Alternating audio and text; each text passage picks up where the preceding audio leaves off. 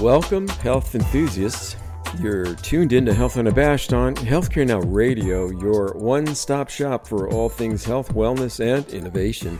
We're here to shake up the status quo in healthcare, making it sustainable, equitable, and oh so patient-centric.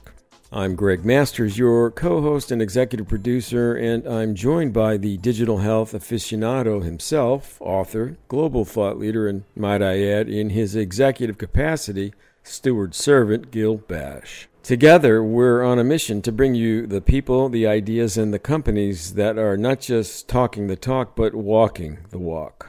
On today's menu, we're presenting a special program on the NMP problem in medicine. NMP stands for the Not My Patient, Not My Problem culture, endemic in medicine, so wide and deep, even the best of the best develop blind spots, while we, the patient, friend, or family member, often pay a very steep price. In my case, my son Anthony John Masters may be its latest victim, albeit this happens many times a day, so who knows who may be suffering during this broadcast. So with no further delay, Gil, the mic is yours. Hello, everyone. This is a very special episode of Health Unabashed. This is Gil Bash, your host. I'm with our executive producer, Greg Masters. This will be an incredibly deep, personal conversation between Greg and myself. As many of you who follow us on social media know, Greg tragically has just lost his son, Anthony Masters, Tony, who was going to be soon married. Tony was a vibrant, handsome, free spirit who enjoyed life immensely. And while he was out and about, suddenly was in a tragic accident, rushed to the hospital, to the trauma unit, Elmhurst Hospital, and subsequently, tragically, he died. With me, as I mentioned, is Greg Masters, his father. Greg is a population health, public health expert. He lives and breathes the work. Obviously, professionally, he's passionate about it. He is also grieving right now, and I want to thank him for suggesting this special episode because all of us have feelings about this work. We're passionate about this work. We really have to remember that this work is all about people, ultimately. Every piece of it, population health, health innovation, diagnostics, information, it all comes down to improving people's lives. And Greg has willingly, with commitment, offered this conversation to all of you as his gift in commemoration to Anthony, to Tony's life, so we could learn from what happened, what went wrong. The title of this episode is NMP, Not My Patient, Not My Problem.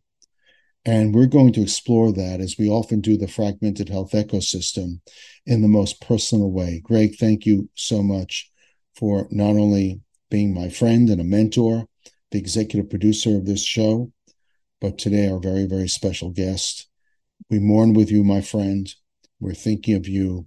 Every post, every picture about Tony and his life, his friends, his joy, his surfing, you're surfing together with him. We know that this is a horrific loss that we can't even begin to put into words, can't even begin to express our sadness on your behalf. Would you start, please, with sharing with us what happened exactly to Tony, and would you also share, you were at a medical conference at the time. You got the call, and you immediately were on a flight. You rushed to the hospital. What was waiting you there?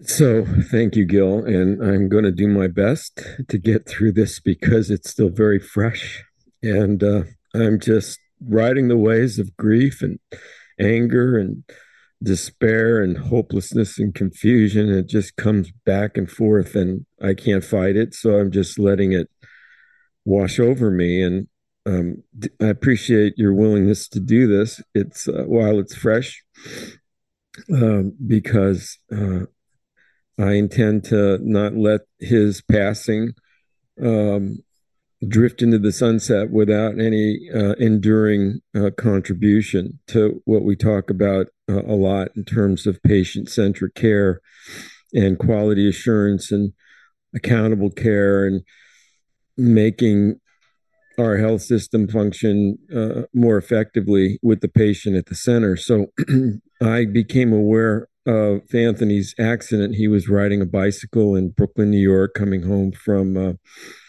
a restaurant bar. He's in the alcohol business. He's a creative director, and he markets a mezcal product. So he's out in bars and restaurants a lot, cultivating relationships. It's a relationship business. So he probably had a few drinks, as is his norm, and he was riding a bicycle home. Maybe how fast do you ride a bike? 5, 6, 7, 8 miles an hour. And he was veering left on a street. And unfortunately, I have unrelated dash cam footage of the incident because just out of nowhere, someone was just driving down the street with his dash cam on, and Anthony was in his full view. And you see him sort of veer left, and it's grainy film, but you can't really tell whether the pedestrian stepped in front of him or whether he veered into him. Either way, the pedestrian was not injured, but Anthony hit the cement. He was not wearing a helmet, which doesn't surprise me. And the result of that was blunt trauma to the left side of his head, which was later confirmed as an epidural hematoma. And as a result of that trauma, the brain pushed forward into his frontal lobes and created a bilateral contusion, brain bleed on the front end. So he had a fractured skull, he had a contusion in the front, and then an epidural. So he was scooped up. Apparently, I don't have the pre-hospitalization report from EMS, but I believe the pedestrian he encountered on the street called 911, or someone there called 911. He was scooped up. He was unconscious. He was scooped up by EMS, taken to Elmhurst Hospital Center, which is an operating unit of New York City Health and Hospitals Corporation. It is a level 1 trauma center and a teaching affiliate of a world-class medical school known as Mount Sinai Medical School, or Carl Icahn Mount Sinai Medical School. And they staff Elmhurst Hospital. They staff them with attending faculty, fellows, residents throughout the PG years, including first year interns, PAs, and nursing staffs. So I felt, well, level 1 trauma center, he's in the right place. We can trust that this is it means something. Level 1 trauma means that they are trauma informed, trauma experienced. They're sort of a well-greased machine around team-based care. And from what I heard, Greg, and following your really tragic saga, Tony's tragic saga, day by day and sometimes moment by moment, it sounds like the rating of the center and what happened afterward just didn't align. correct. And I'd like if you could help us understand this, not only as the parent and the grieving parent, but also as someone who's really astute and understands hospital systems and has been in and out of hospitals professionally. The gap between the expectation and the execution. What happened when Anthony got into the hospital? You arrived. What did you see? What did you observe? And knowing, although we're not doctors on the show, but we know the system. We know how the system should respond. What did you observe that we should know about? Because everybody who listens to this show, thanks to your being the executive producer, understands that our mission is to improve health and to sustain and save people's lives.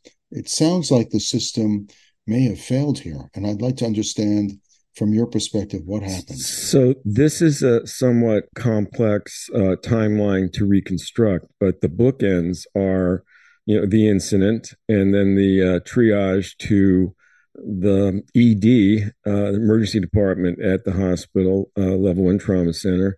And I am told by a member of the care team that he was alert, he was responsive, he was conversational.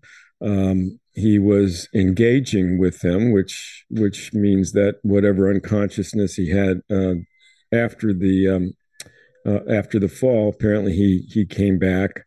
So they apparently ordered CT, and that's how they established the diagnosis with the contusion and the epidural hematoma. So shortly thereafter, he was admitted to the surgical trauma ICU, and I got this call at 7 a.m. Sunday morning, June the 4th, and I was on a red eye that night out to New York, and I showed up at the ICU around 10 o'clock on Monday morning, and I met with the chief of service, who is an attending faculty, either a neurosurgeon or a neurotrauma intensivist. I don't know exactly. I think might have been a neurosurgeon, but he was chief of service. And he proceeded to tell me, here's what's up. This is what we found. Your son has a head injury, and there's no such thing as an unserious head injury, but we expect him to do fine. We expect him a 6 to 7 day length of stay.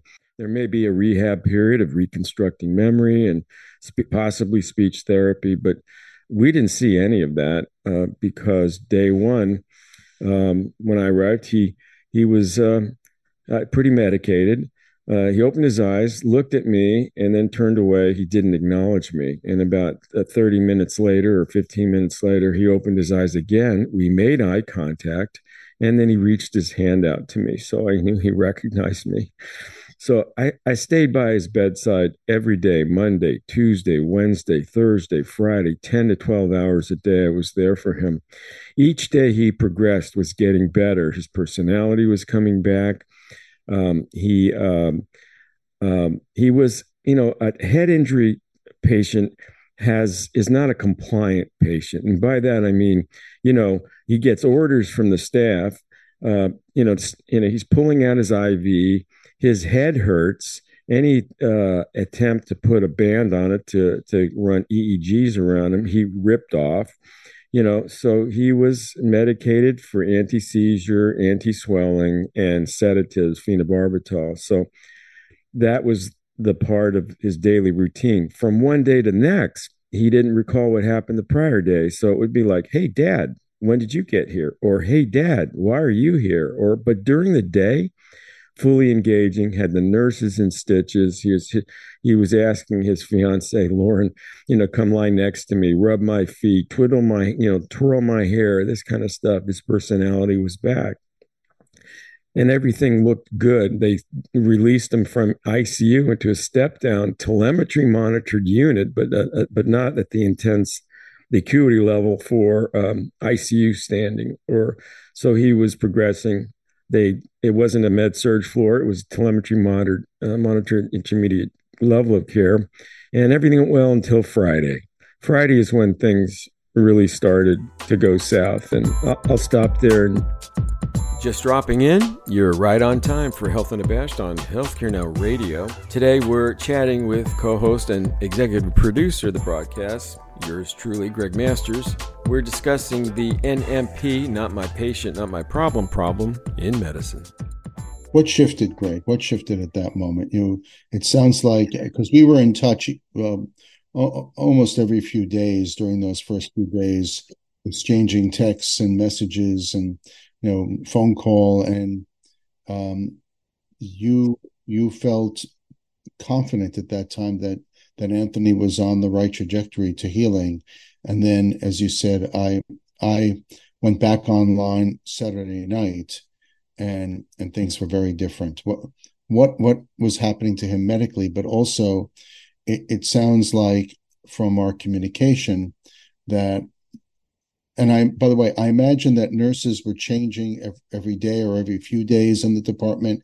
It was a different nurse or a different doctor, a different nurse, a different attending. You were, sort of like the advocate, sort of like they had read the file, but you were briefing them.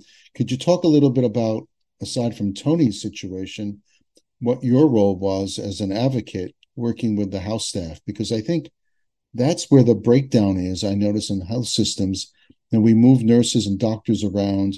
They each one has to reread the EMR to get up to speed, and it's time to make the donuts on these patients. And if you don't have an active caregiver or a loving caregiver like yourself, that patient can be in general in hot water. In Tony's case, where he was in a very significant, serious situation. Thank God you were there. But what was your experience with the staff? I know they're well intended. They want to do the best they can do, but they've got to work within the process of their system. Was the system working for them? Was it working for you, for Tony? So, really good question. And my conclusion is no, it wasn't working. And yeah, I might add that I had been writing a blog post about the NMP problem in medicine. I had come across a New England Journal of Medicine roundtable. It was a podcast, and they were discussing this very issue. So I decided to draft a post, observations from the bedside, and I took a fairly academic perspective. I was describing it, not naming names, talking about, I left it kind of objective and almost third party. Little did I know that I was on a freight train hurtling towards the worst possible outcome of the NMP culture in medicine. And it simply is that I was there. I was the only one with anything close to a 360 perspective on him. Yes, there's shift changes, maybe two, maybe three, depending upon the staffing levels, but trying to keep everyone informed apparently became one of our jobs, me and his fiance, Lauren. And shift changes, they had team huddles and briefings, routine part of all this stuff. But there really was nothing concerning until Friday. And Friday played out as follows. I showed up exactly, I don't know, 10, 11 in the morning. And I noticed he was groggy, much groggier than he had been. And he looked at me and he says, "Dad, I'm high." And we went like that. I said, "Okay, maybe they've upped his phenobarbital. Something's going on." And then that day, Friday, progressed where he just sort of drifted away, became listless, then unconscious, unresponsive to commands, to, like pain. He just could not wake up. And I said, okay, maybe he's being medicated, because whatever. But he Was the continued nursing staff observing this at all? everything. He was fully monitored. All vitals were monitored. They were observing him coming in and out of the room. And, it was primarily floor nursing that was taking care of him, and interspersed with periodic visits by a PA who became the liaison to the neurotrauma service. As far as I could tell, there was no resident or certainly no faculty member, no fellow, but a PA was the intermediary. Was there a neurologist who was coming in, or a neurologic surgeon, or anyone who was really of that level of expertise to say, something's now amiss here from what I'm reading? This patient's not responding the way they were responding. Right. This is the part of the story that gets ugly and painful, so you have to bear with me. So, as he became literally unresponsive and unconscious, he was snoring very, very heavily. And I was thinking, oh, byproduct of the medicine, maybe. And then when that turned into what I saw as respiratory distress, I became very alarmed. I started filming him. I started taking pictures of the vital signs. Everything was starting to crash. His normal blood pressure, his normal heart rates were in the athlete zone, 50 to 60 beats per minute, 120 over 55, 60. Blood pressure routinely pre and post hospitalization. He was spiking to 250, 179. His oxygen saturation level was dropping to 79. And I'm there filming, and a resident walks in, and I say, well, who are you? So, well, I'm on the care team. I said, well, that doesn't tell me anything. What are your credentials? Are you a critical care intensivist? Are you a resident? What year are you? First, second, third? Are you chief resident, senior resident? She says, I'm just here on the care team. So at that point, what I was observing and I was asking her about was he was belching for air by his diaphragm pushing up on his lungs. And even I, a layman, know that means he can't breathe.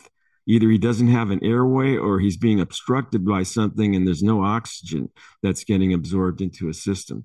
So after that, I lost it because I did not feel that the kind of eyeballs that needed to be in the room were not in the room. I went to the nursing station, and I asked to speak with the manager. It was the night shift. There was no manager on duty. A supervising nurse was on duty, and I said, my son's in this room. I believe he's in respiratory distress. I want you to call the on-call attending neurosurgeon or neurointensivist, get him or her in the room now, put eyes on him, and direct this care team because no one's taking any action. No one's providing a direction to the care team.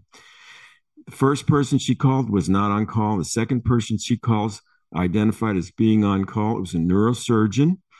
That person said, it's 10 o'clock. I'm not on site. Doesn't sound like a neurosurgical event to me. And that was technically the end of the conversation. I overheard everything. So I was defeated at that point. I went back and he was crashing worse. And it only got worse from there. And this period of the timeline I'm trying to reconstruct is between somewhere around 10 o'clock to 4 a.m. And it only got worse and worse and worse. And when the code team or the rapid response team, quote unquote, finally arrived, and it was anything but rapid, apparently there was 4 teams that responded to this call. It wasn't coordinated.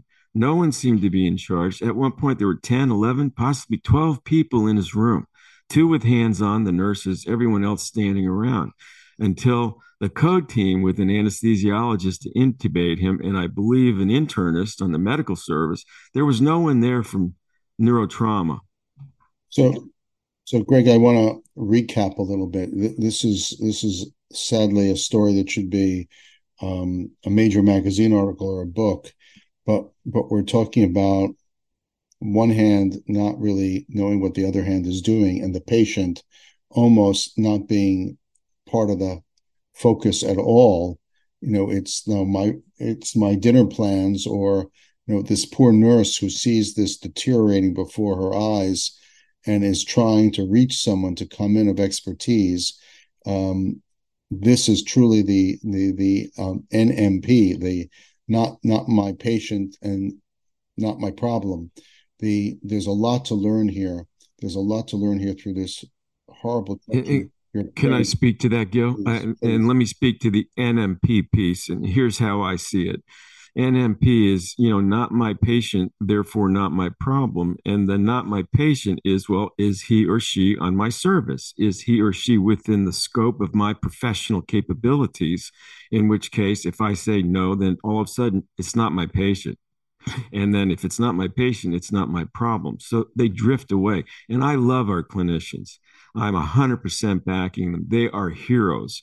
But we have a ways to go in creating a seamless process of interdisciplinary engagement in a care team that has a holistic view of the patient. It can't simply be narrowcast views. If it's not in that field of vision, it's not my problem. That's the way they all acted. So yeah, it's a culture issue endemic in medicine, and it's uniquely prevalent in academic medical centers and especially their teaching hospital affiliates.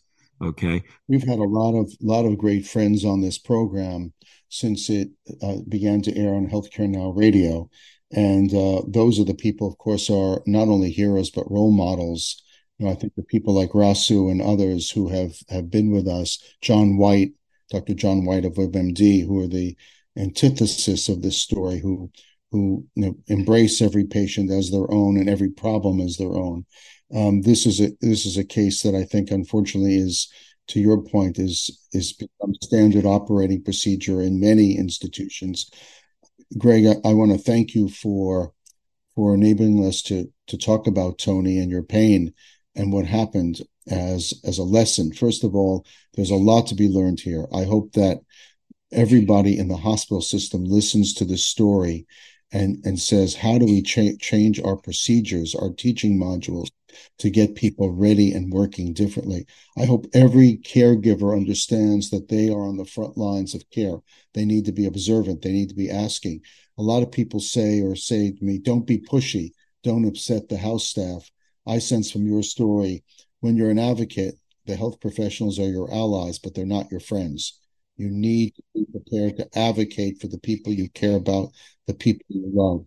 And if you don't, tragedy awaits. In Tony's memory, we are thinking of him. We're thinking of you, his fiance, all of your family members, his brother, Brendan. We're thinking of everybody right now. Our heart goes out to you, Greg. We thank you for sharing this. I hope that our listeners write to you and share their support for this effort to make this right. Thank you, Greg, for being with us today, always. Thank you so much for the opportunity, Gil. And I'll simply say, if you want to follow this event, I'm blogging at healthinnovationmedia.com, and I'm participating on Twitter at Greg Masters, and that's Greg with 2 G's, MPH, and I'm tagging every tweet, #Team Tony, #NMP, NMP, and #NMP. My intention is to start a foundation in his name to address this culture in medicine so that no one else has to be in the seat that I was in for those 72 horrible, horrible hours. So thank you very much, Gil. And that, dear listeners, is the last note for today's somber melody. A huge thanks for tuning into this special program on the NMP, Not My Patient, Not My Problem in medicine. To keep tabs on this developing story and to put an end to the NMP problem in medicine, follow developments at www.healthinnovationmedia.com or join the Twitterverse following me via @GregMastersMPH, and that's Greg with 2 G's, and hashtags #TeamTony, #EndNMP, and #NMP. For more of our health unabashed conversations, swing by our program page at healthcarenowradio.com. We're live weekdays at 10:30 a.m., 6:30 p.m., and 2:30 a.m. Eastern, or 7:30 a.m., 3:30 p.m., and 11:30 p.m. Pacific. Stay social with Gil and me on Twitter via Gil_Bash, and that's BASHE, and Greg Masters MPH, and that's Greg Masters with 2 G's. Don't forget to give your tweets some zing with our hashtag HealthUnabashed. Until we meet again, pursue your passion for better health and no apologies.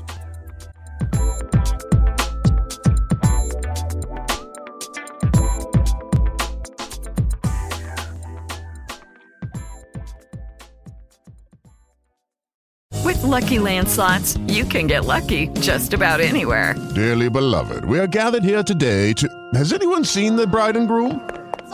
Sorry, we're here. We were getting lucky in the limo and we lost track of time. No, Lucky Land Casino, with cash prizes that add up quicker than a guest registry. In that case, I pronounce you lucky. Play for free at LuckyLandSlots.com. Daily bonuses are waiting. No purchase necessary. Void where prohibited by law. 18+. Terms and conditions apply. See website for details.